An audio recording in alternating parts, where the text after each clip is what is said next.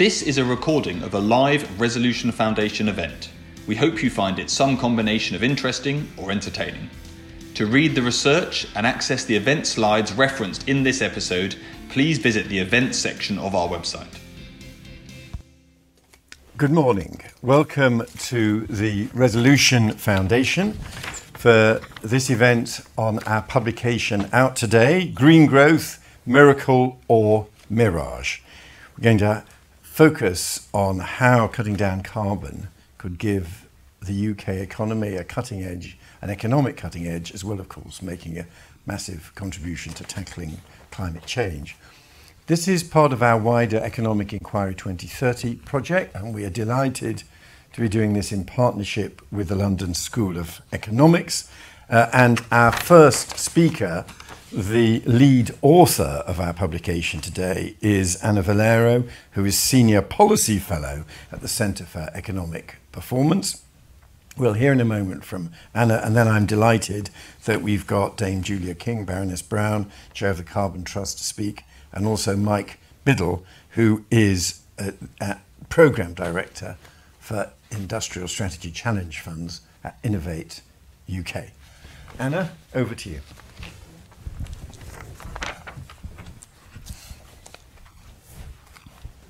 Thank you very much. I'd like to present our report, which we released today. It's called Growing Clean, and we'll be identifying and thinking about how we can invest in sustainable growth opportunities across the UK. I thank all my co-authors at the Centre for Economic Performance and the Grantham Research Institute at the LSE, and we're very grateful for the funding which comes from the Nuffield Foundation, which has enabled this work. This is the decisive decade for net zero. We know that reaching net zero by 2050 is going to require accelerated and deeper emissions reduction in the 2020s. This requires substantially increased investment, and it's going to involve change across the economy and its systems, and this change will affect firms and households across the country.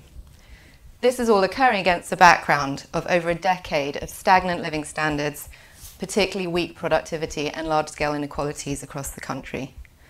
We know that increased and well-targeted investment is needed to address these underlying challenges, and of course we've had other major shocks and change this decade. How can investments for net zero help to drive strong, sustainable and more inclusive growth? Well, we know that innovation and its diffusion will be critical for reaching net zero, and these things matter for growth. We've already seen the power of innovation in renewables, for example, bringing the costs of solar and wind down, and in batteries as well. This chart from the CCC shows that around 85% of decarbonisation to 2035 is going to involve low carbon technologies or fuels, either alone or in conjunction with behaviour change. Both the invention of new technologies and the deployment of new ones will be required. And this will generate opportunities for those who develop clean products and services to serve growing domestic and global markets, as well as via improved resource efficiency and broader benefits, not least improving energy security and cleaner air and all the associated co-benefits. But given a series of market failures and path dependencies in innovation systems, such opportunities won't necessarily happen without the right policy frameworks in place. And policy will also have to address the important distributional aspects, given that the transition will affect different people and places in different ways. We argue that achieving sustainable growth requires net zero to be embedded in a new economic strategy for the UK. This will need to involve the appropriate incentives, regulation, government spending, and participation from civil society. Within this, policy choices in specific areas will need to be informed by a hard-headed assessment of the UK's opportunities based on its underlying strengths and potential strengths, and how they can be unlocked. This is the focus of our report and of our ongoing research agenda. So we begin by considering what are the UK's clean strengths at a national level. Here we assess its relative performance in clean patenting and also in the export of green goods. We'll focus here on the patenting results. What we find is that the UK specialises in clean technologies overall, but we conclude it's not yet a clean tech superpower, though there are many opportunities it can be built on. So here we're showing the extent to which the UK is specialised in clean technologies as measured by revealed technological advantage. This measure, shown on the y-axis here, compares a country's share of total innovation in a particular technology area to the global share. So values above zero here reflect specialisation. you can see that the bubble for clean overall is just above 0. We do specialise in clean technologies overall. This is also a growing area, as shown by the x-axis, which shows kind of how much this patenting has been growing globally over time. And it's a mid-sized category overall, as shown by the bubble size.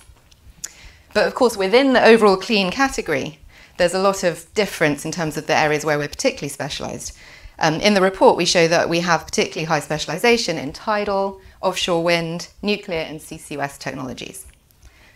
In volume and specialisation terms, however, while the UK is a major player, other countries are ahead, including Germany and France, which are typical comparators for us. We come to similar conclusions in our analysis of traded green products. We also employ a new methodology that estimates the expected national returns from government support for innovation, including both the private returns to the innovators as well as knowledge spillovers to other firms. Here we find that UK returns on public investments in clean technologies appear to be particularly large in the UK. The return on clean innovations, you can see there 2 different categorizations, exceed the average across all technologies, including the trending category, which includes cutting-edge fields like AI, 3D printing, and biotech. Again, not shown here, but within the overall clean category, tidal and offshore wind categories generate particularly high returns within the UK. And also CCUS, smart systems, and building fabric are above average. We then turn to considering how clean activities and opportunities are spread across the country. We extend the methodology I just showed you to consider the regional dimension. What we do here is we crudely divide the country into the innovation-intense regions, which contain the so-called golden triangle of Oxford, Cambridge, and London, and the rest of the country. And we find a very interesting pattern. What we see is that investments in clean technologies both directly and indirectly benefit these less innovation-intensive areas. So here we've got the returns felt outside the golden triangle from investments in those same regions. And what you can see is, again, clean technologies generate quite a lot of return that is retained in the region where the investments are made. But there's also this very interesting result, which is that when you actually make investments in innovation inside the golden triangle, the areas outside the golden triangle also benefit via spillovers. And you can see, again, this is appealing pattern where clean technologies generate particularly high returns. So overall, we consider that this analysis suggests that supporting investments in clean technologies across the country have the potential to drive growth and contribute to levelling up. We also explore spatial patterns in terms of clean activities, products and services more generally. So this chart shows clean patents intensity, where on the y-axis we say, okay, what share of a region's patents are in clean? So this is a measure of specialisation in clean patenting. And we find there's this broad negative relationship between that and regional productivity. And some regions stand out, Derbyshire and Nottinghamshire, for example. This is an area with quite a high share of its patenting being in clean technologies, but it's relatively low in terms of productivity. We find similar patterns in our other data sets that we use. So we consider firms offering clean goods and services, a more broad definition using data from the data city. And then we look within the high growth economy, so fast growing firms that are attracting equity investments.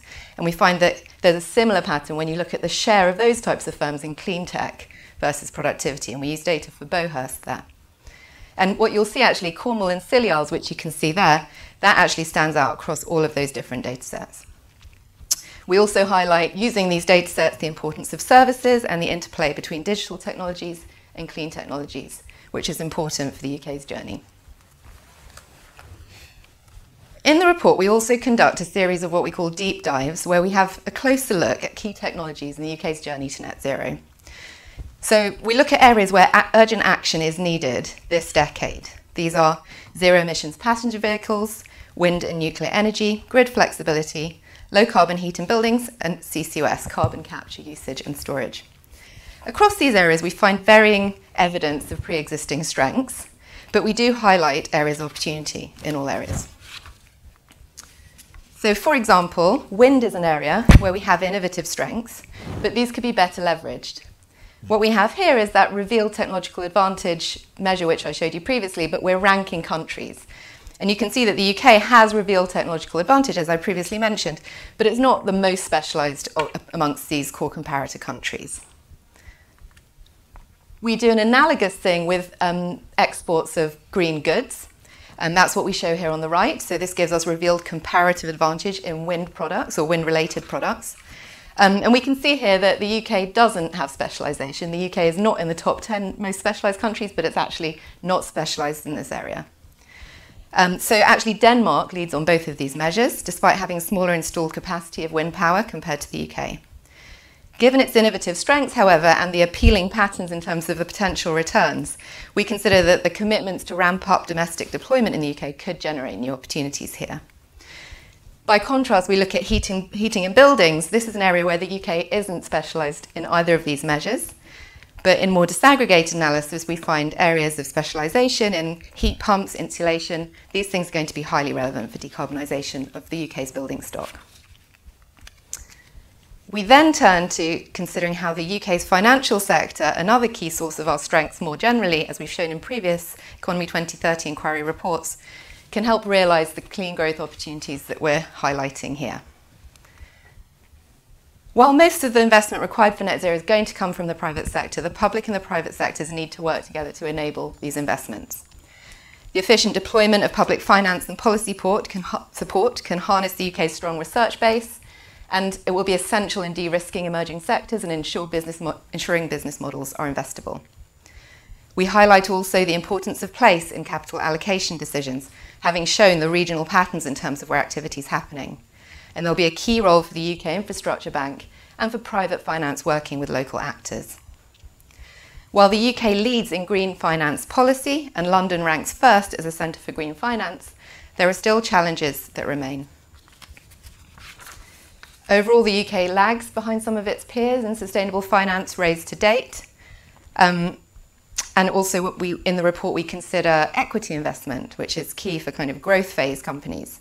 And we show that while venture finance has grown particularly since 2015, the share of that going to clean tech companies has actually been falling, although there are signs that activity in this area is now picking up. For investment to flow at scale and pace, as is required for net zero, investors will need to have confidence in the policy landscape. Clear plans are going to be needed to bridge investment gaps in areas where progress so far has been slow, such as in the deployment of home energy efficiency solutions. Overall, in this section, we conclude that the UK has the appropriate top-down commitments to net zero and the first net zero financial system in place, but it's now essential that policymakers demonstrate how regulation, policy, public finance can be mobilised to support that ambition. So we conclude that the UK is not yet a clean tech superpower, but it does have the potential to build on its pre-existing strengths and access new opportunities. Net zero is not a silver bullet for reversing stagnation and addressing the UK's inequalities, but by embedding net zero into a new economic strategy for the UK, we will have the potential to both drive national growth and contribute to levelling up. Finally, this work has focused on firms and innovation. Future Economy 2030 inquiry reports will consider the jobs aspects of the transition. Thank you very much. Thank you very much, Anna. Thank you. And really at the Centre for Economic Performance at the LSE, they have developed this incredibly powerful analytical tool on comparative advantage, which we are deploying as part of this economic inquiry. And it's very granular and interesting. Who would have known that Nottinghamshire was quite so heavily specialised, given whatever the background absolute levels, in green technologies, and many insights like that. If you do want to put questions to our panelists, do go to, we're on Slido, of course, do go to the hashtag green growth, put down your questions and we'll turn to them in a moment. But next we're going to hear from Dame Julia King, Baroness Brown, who is Deputy Chair of the UK Committee on Climate Change, chairing its Adaptation Committee. She also has a range of other roles, including being a council member of Innovate UK and director of the Offshore Renewable Energy Catapult. Julia, over to you. Thank you very much for that. And before I start, I will declare that I am a non-executive director of Ørsted, the Danish wind farm developer, and also of Ceres Power, the UK fuel cell and electrolyser company. And I will refer to both those companies as I talk to you. So as Anna has highlighted, this is a complicated area, and you need more than just consistent government policy, but you do need consistent government policy and clearly a good expectation that demand will follow. You also need academic excellence, and many of those patents, of course, will come from universities. But also that alone is not enough. We need the ideas, but we actually need the ability to exploit them in the UK. And one of the really big challenges I think we have in the green technology area is that in many of these areas you need OEMs, you need original equipment manufacturers, companies that have the experience and the ability to develop and sell really capital intensive technology, and often safety critical technology when you think of the rotors in wind turbines, for example. And we have a small number of companies like that. One of them is Rolls-Royce. Rolls-Royce is the sort of company that can be successful in exploiting small modular reactors. So I think we're all hoping that will be a huge success for Rolls-Royce.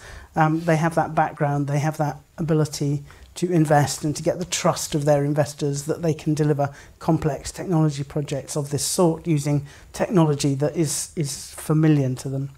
But of course, in offshore wind, we don't have any OEMs. We have still the largest global installed base of offshore wind. We will get overtaken quite soon, but it means we have more experience in operating and indeed in constructing offshore wind than any other country. But of course that's all been done by, well actually most of it's been done by Ørsted. And some of it has Vestas technology, so we have a lot of Danish experience and Danish technology. So in the offshore wind area, we are going to be investing hugely in the future. We now have this raised target of 40 gigawatts by 2030. That's a huge future target, but we are going to be limited to the supply chain opportunities in terms of developing an offshore wind industry, because we don't have this OEM capability. So we're going to need to be really thinking, how do we exploit that operational experience and that capability? How do we exploit using data that we might have gained from experience operating and offshore wind farms? It's also crucial, as has been mentioned, the kind of regulatory environment we have, and I think that gives us particular opportunities in the power system, the electricity system. We were one of the earliest countries to privatise our grid, and it's an area where we now need urgent change to meet the green requirements. So we are really going to need now some inspired regulation. If we continue with conservative regulation around the grid, then this won't be the place that we get to exploit the potential advantages of the transformation, the early transformation of the grid in the UK that we're going to see. So we've heard that there will be a new systems operator in the Queen's speech last week. That could be a real opportunity, and it could be that digitalisation and data sharing will enable us really to exploit capabilities in that area. But we are going to see I need to see our regulators behaving in a much more radical fashion than they have done in the past if we're going to be able to get the speed to make the changes we need. And we have the capability to support them, things like the Turing Institute in the UK. But speed is going to be of the essence. And one of the things we need, I think, all our regulators to be thinking about is, how do we make this key data in all of our systems, how do we make that much more open? How do we get companies to share data? And possibly in our regulated industry, how do we make companies share that data? Because that will be really important, I think, to some of the innovation that we can achieve. The car industry is in some ways a bit like the offshore wind. We make a lot of cars, but we have very little in the way of our own OEMs who do their R&D here. So we really do need to be making sure we can continue making and assembling cars. So if we're going to continue to export as many cars as we do now, then we are really needing to expand our battery manufacturing capability in order to do that. And we don't need to be hearing one mega factory announcement every few years. We need to be hearing one mega factory announcement like the British Volt one every year through the 2020s if we're really going to maintain the kind of export of cars that we've had. I think one of the areas for real optimism, and I'll really sort of end on that, is the area of hydrogen.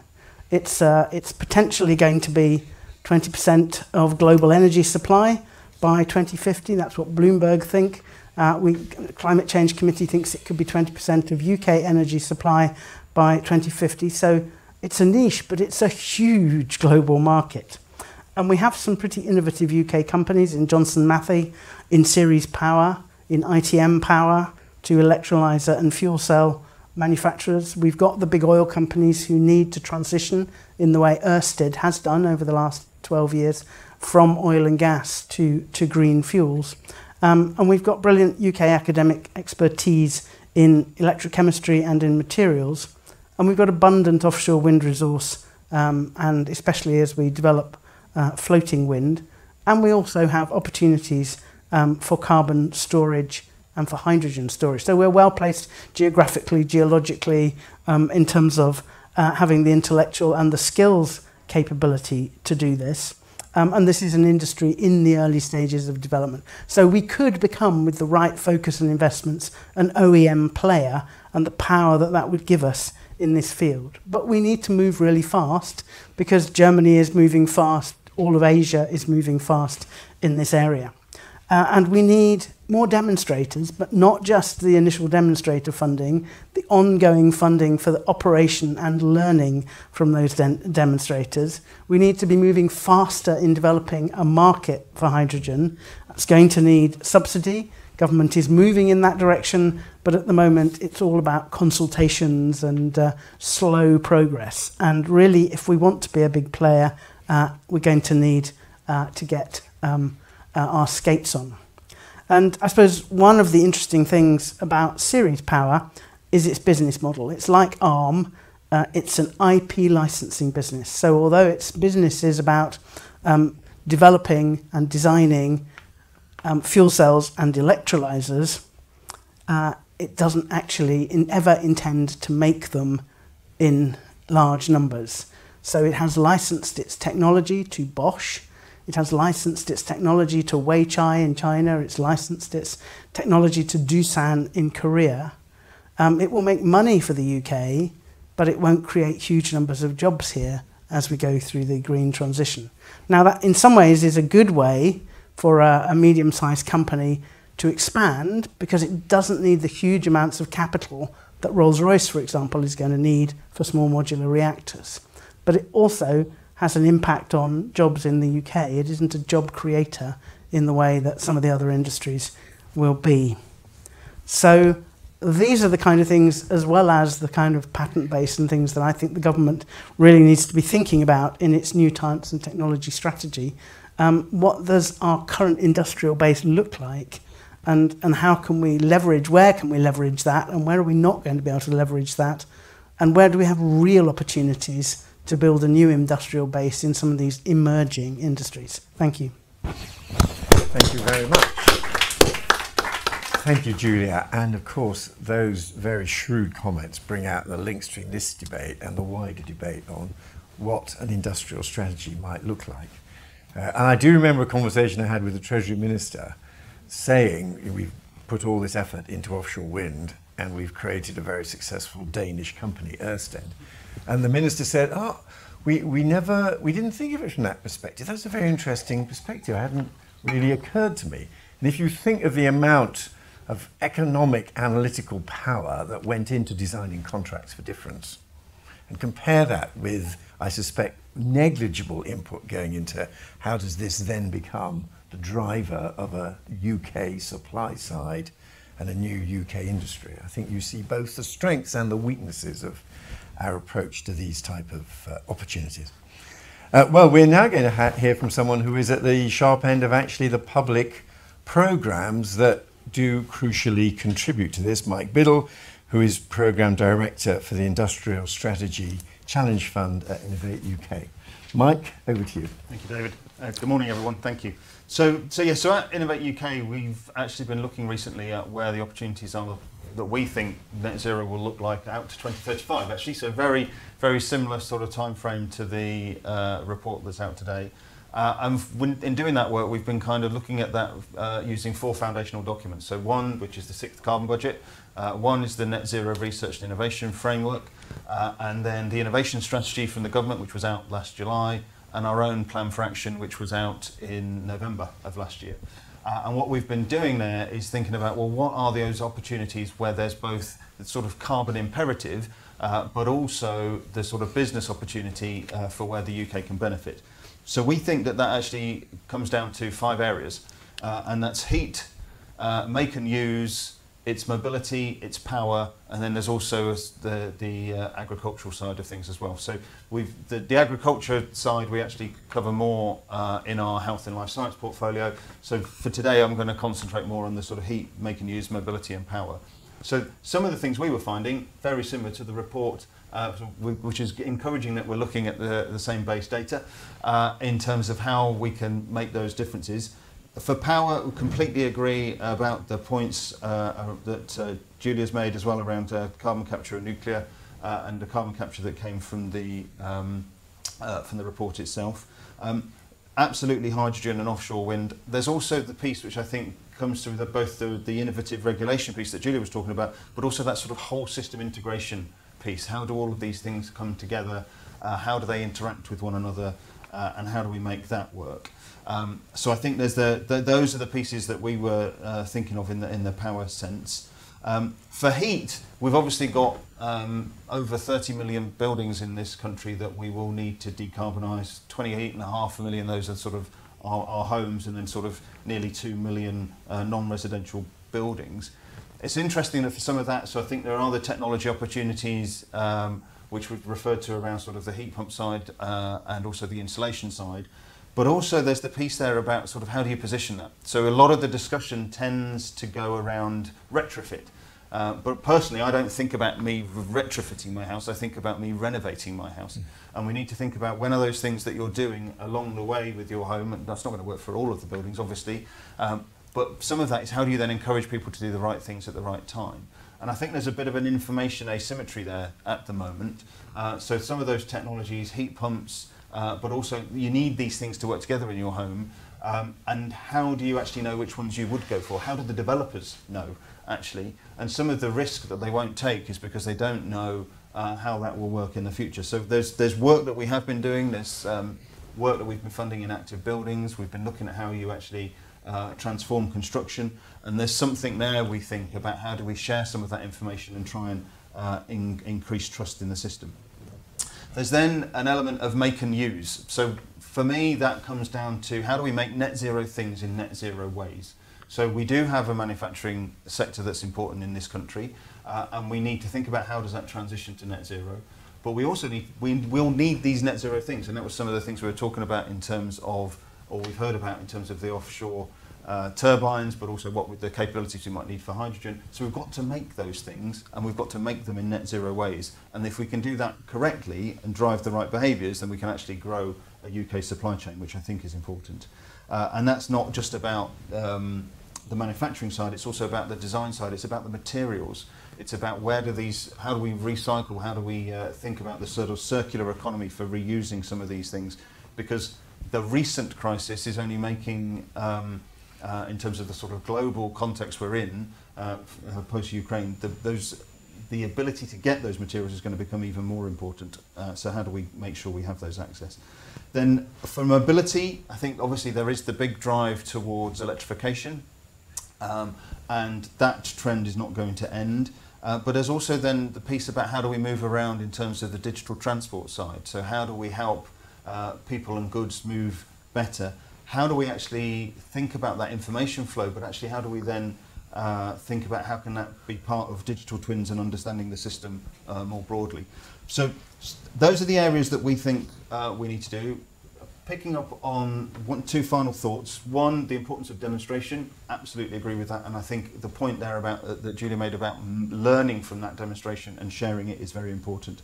And then the other piece then is around the green finance side of things, which is how do we have the right finance models to enable some of this, and what's the difference between finance for green and green finance? Right. Thank you very much.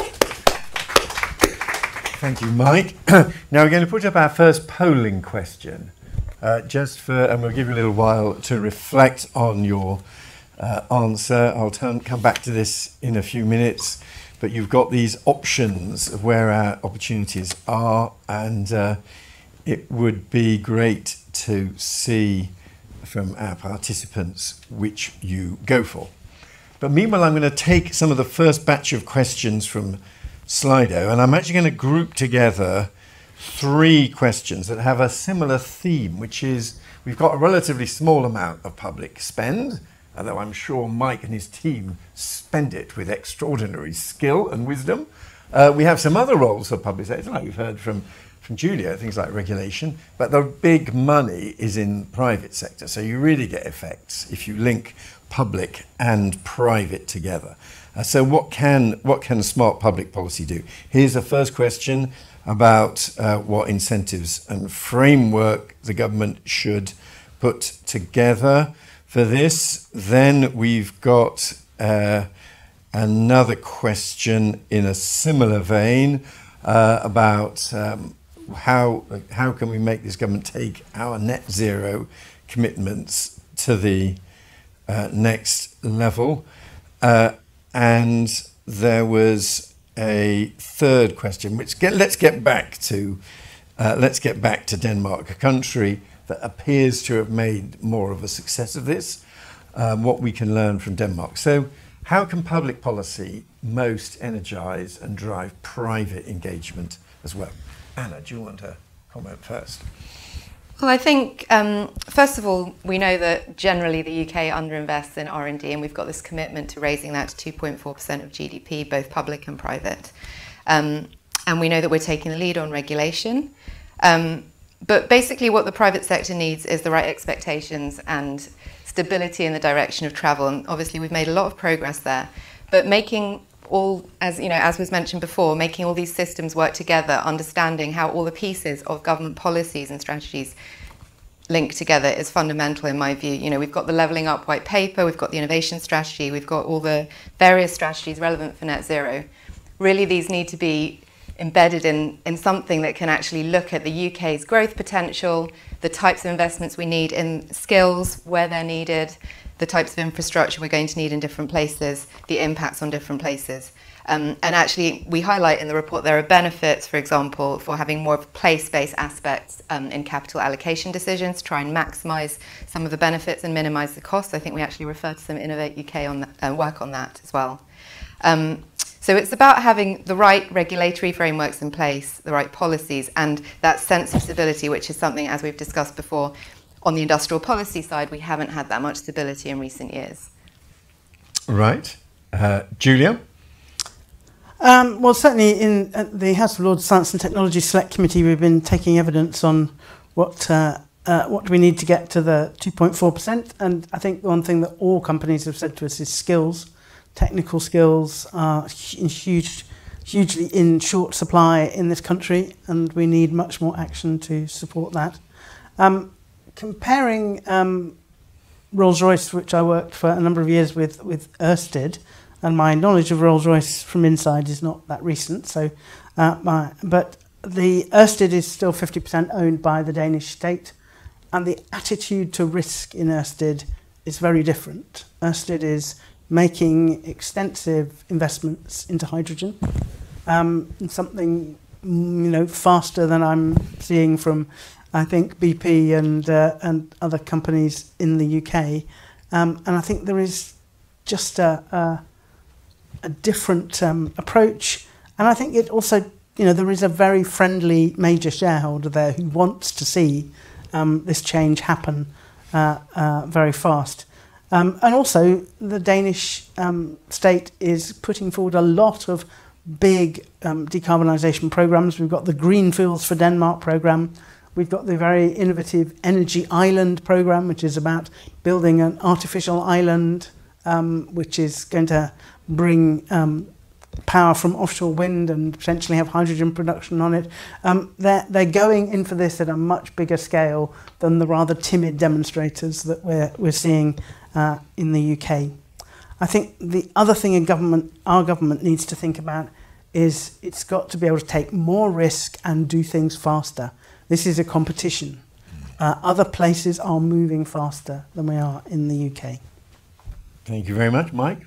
I'd absolutely endorse the point about speed, actually, because I think this is an area where we had the opportunities, we were doing things already as a country, but I think, again, everybody else is recognising 2050, all of the energy security, everyone else is now running that race possibly faster as well, so that actually means we need to accelerate.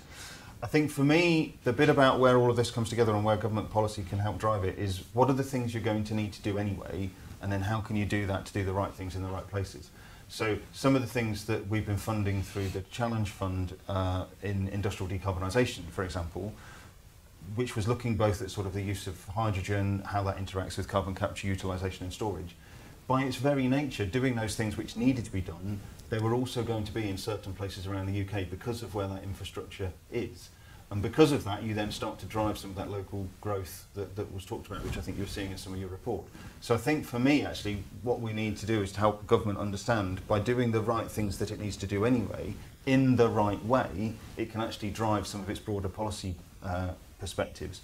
And I think one of those policy perspectives is absolutely the skills piece, which is, great ideas can come from anyone and anywhere, and we do need this to be a whole sort of mobilisation of the UK and mobilisation of all of the workforce. So I think that's going to be an interesting opportunity, I think.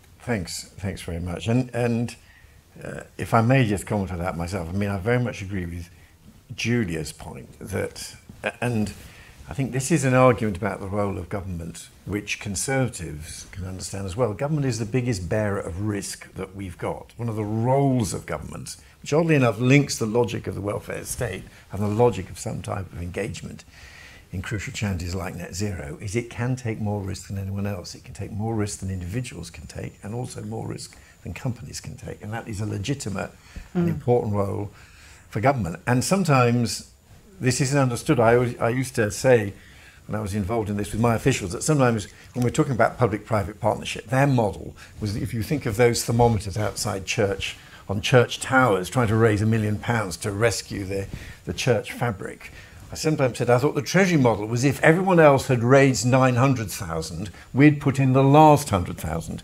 But actually the job of government was to put in the first 100,000 and get everyone to follow in and put on the remaining 900,000. So if you wait to see that other people are willing to bear the risk as well, then you're not properly discharging the role of government.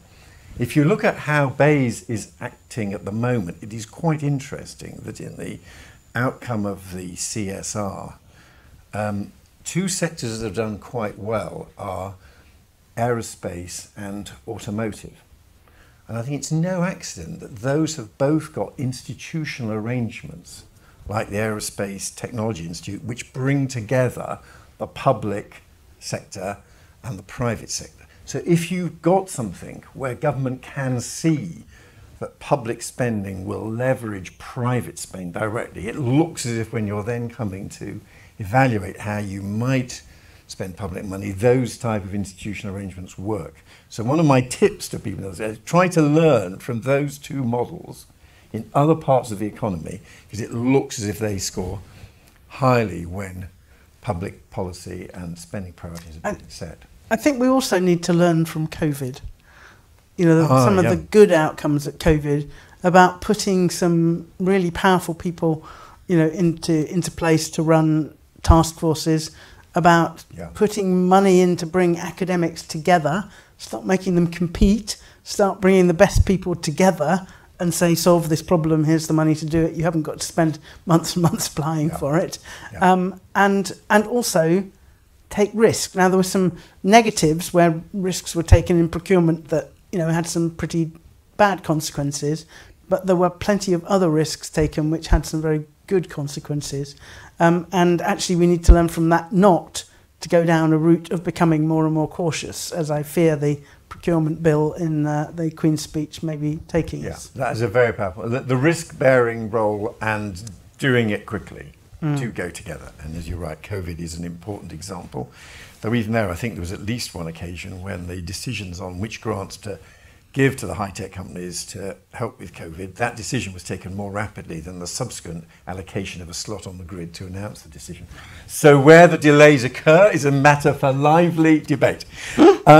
Now, let's see the answer to our first polling question, which was inviting people to identify what they thought would be the greatest opportunities for the UK.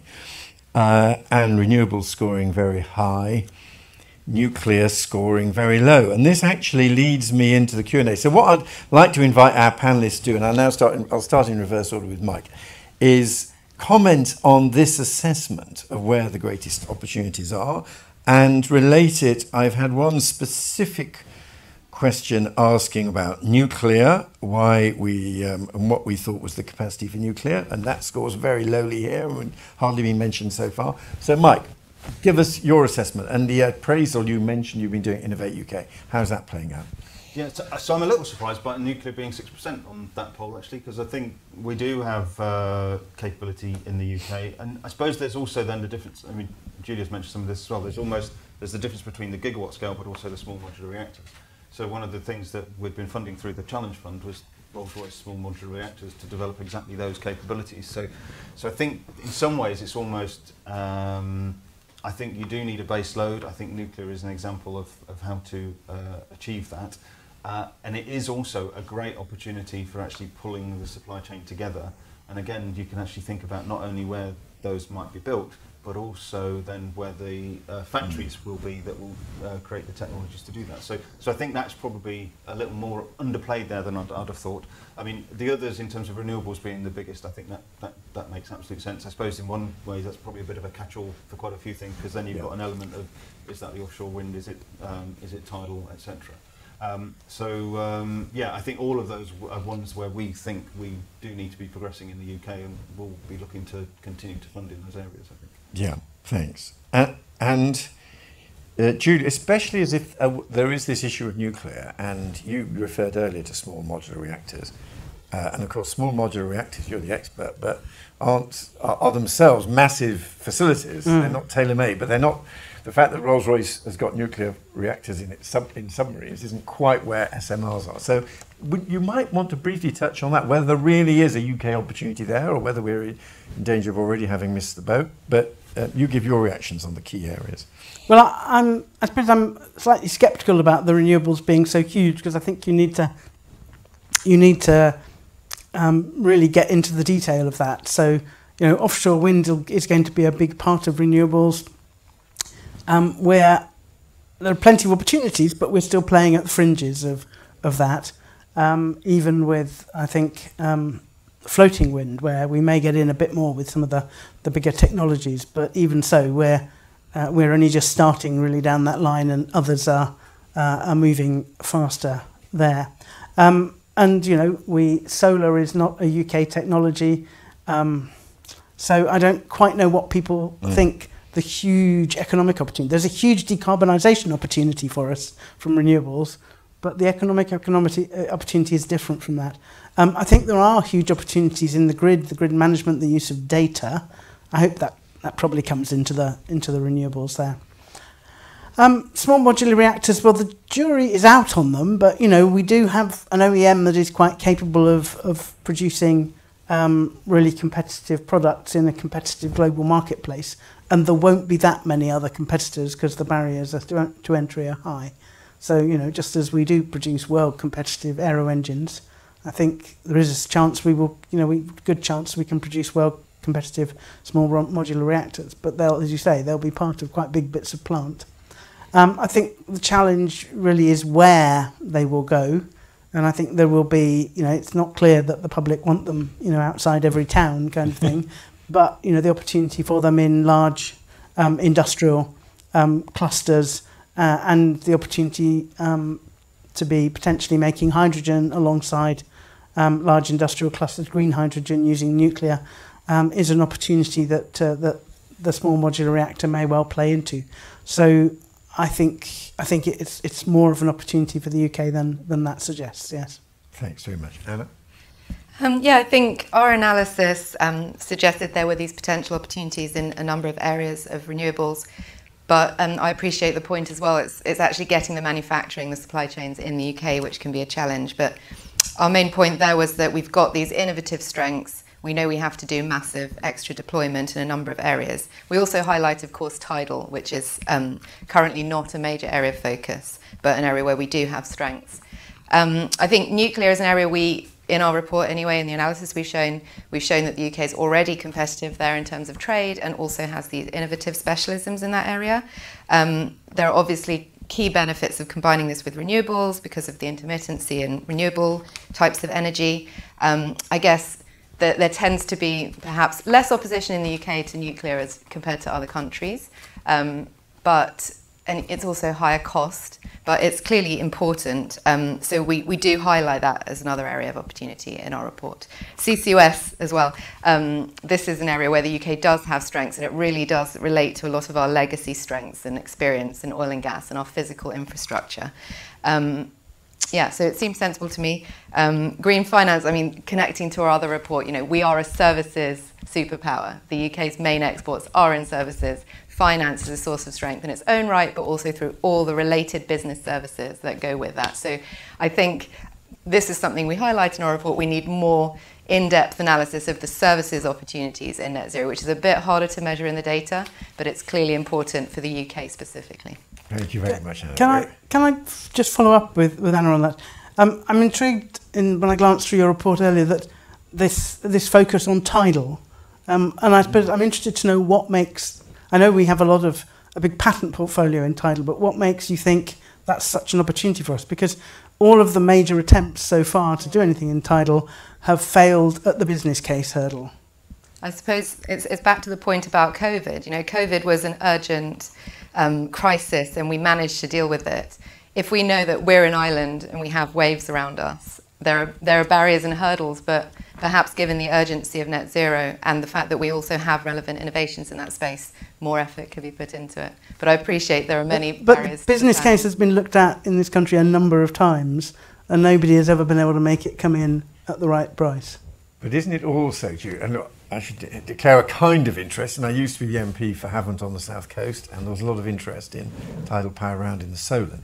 Isn't part of the issue that historically we've tended to think of great big barrages, which are controversial and also involve a massive amount of costs to assemble. If you were able to move to a world in which you had smart turbines tethered to the seabed and you put them around this island, this is an island with an integrated national grid linking up the entire island, you only need them to be quite well geographically distributed, and you've got peak tidal flows at some point in your tidal power system happening at any one time.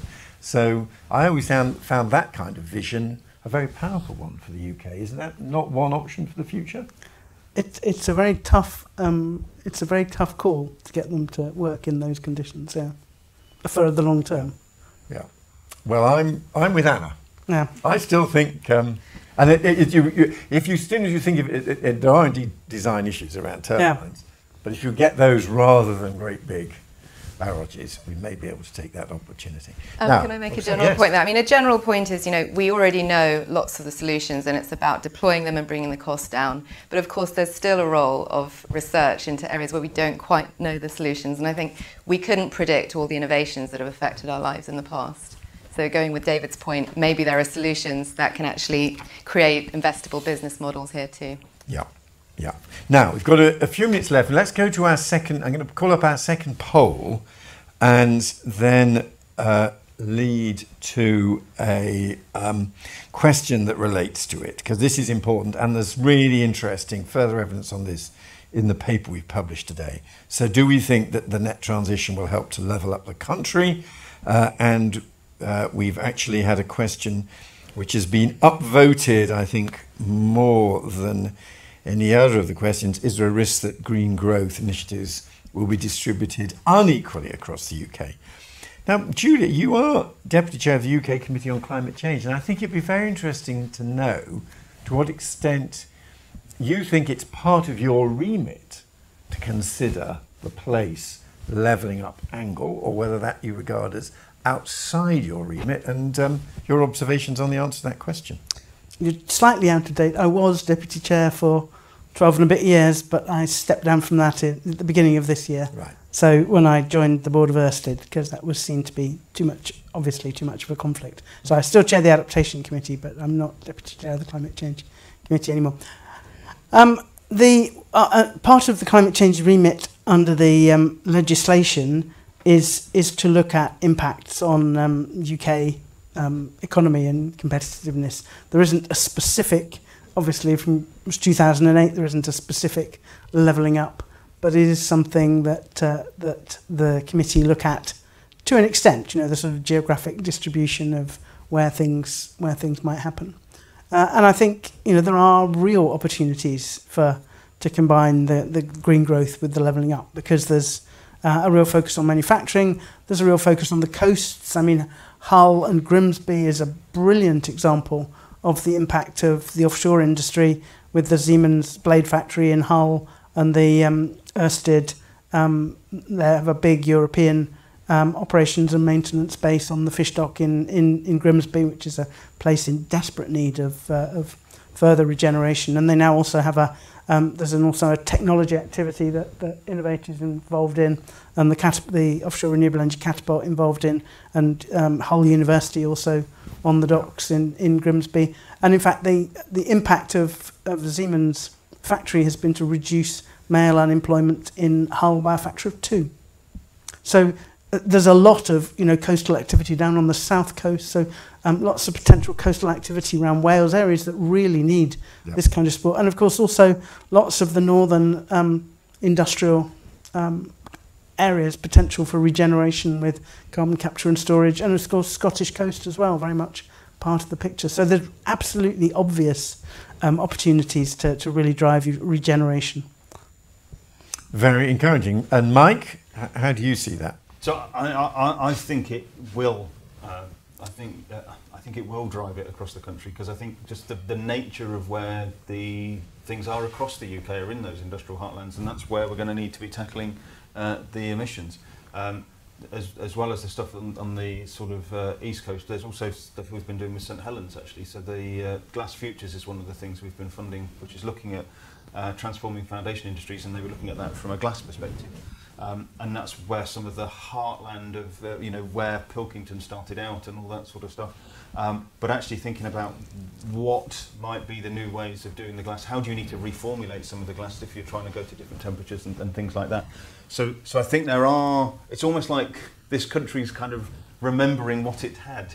And I think about time too, quite frankly, and I think that's the bit that we will need to embrace across the country to make these things better. So I think even if you weren't trying to drive a place-based policy and a levelling up agenda, I think it naturally would happen. But I think you can actually get a really, really good win-win, and really, reinforcing overlap really between the two. Fantastic. Anna? Yeah, I mean, I would echo all of those points. I think the first point is about the endowments and needs, which we know for many of these projects, the initial endowments or the specific needs are spread around the country. We had a previous report with Grantham Research Institute and the CP where we explored a number of net zero aligned investments and showed that either the relevant projects, the relevant needs across the country were very spread out. But then there's where the activity is already located, which is, I guess, what we've shown in this report, where we're looking at where the businesses doing these things are, where the innovators are located. And I would also agree the key thing is that these investments generate the maximum local benefits, so via jobs in the local areas, via upskilling and training the local workforce, rather than activity that actually the benefits, the returns are felt elsewhere. Well, 3 very optimistic answers on that. Let's just see if our wider participants agree. We'll see the result on the poll. See if people believe that it can contribute. Will help. It can and it will, 4 to 6%. There's the fantastically cynical 54% who think it could, but it actually won't. There's a certain, and very few people, none of them, who think it can, it can't and shouldn't. So everybody agrees there's a potential. It's finding a balance as to whether we can seize that opportunity or not. And maybe that's what we should focus on in the last few minutes. And I'm going to ask each of our panelists in turn, basically, so what do we need to do if Kwasi Kwarteng were here formulating energy policy, and I suspect half of the anonymous participants in our questioning may well be BEIS officials anyway, what would you be saying are the key things the government needs to do? Mike? So I think the bit there is to actually think about the different time frames of this, because sometimes we can actually sort of focus on the look too far out and also look too close. So I think we actually need to be thinking about what are the things we need to do now. So, you know, almost it's like a set of sprints, actually. So what gets you to 2030? What's the research you need to get beyond that, etc. So I think there are things, because the number of conversations I had with people go, well, we know how to do this. We just need to deploy the technology, you've already got them. Okay, great. But then how do we do that? But also that doesn't actually solve all of the problems. There are still, you know, some tricky, hard to crack problems that need to be genuine researched across the piece to do. So I would say we need to be thinking about that as a continuum, both the things to do now, the things to be doing in 5 years, and the things to be doing in sort of 10, 15. Right. Julia? I would say take more risk and move faster. Excellent advice. I'm going to add a really sort of narrow thing, but follows up. Then indeed there's been a question about tidal power since our exchange. Apply contracts for difference to tidal energy in a way that was successfully deployed for offshore wind. And this time think at the same time about the industrial strategy you need to create a successful UK tidal power industry. Would be something I would do.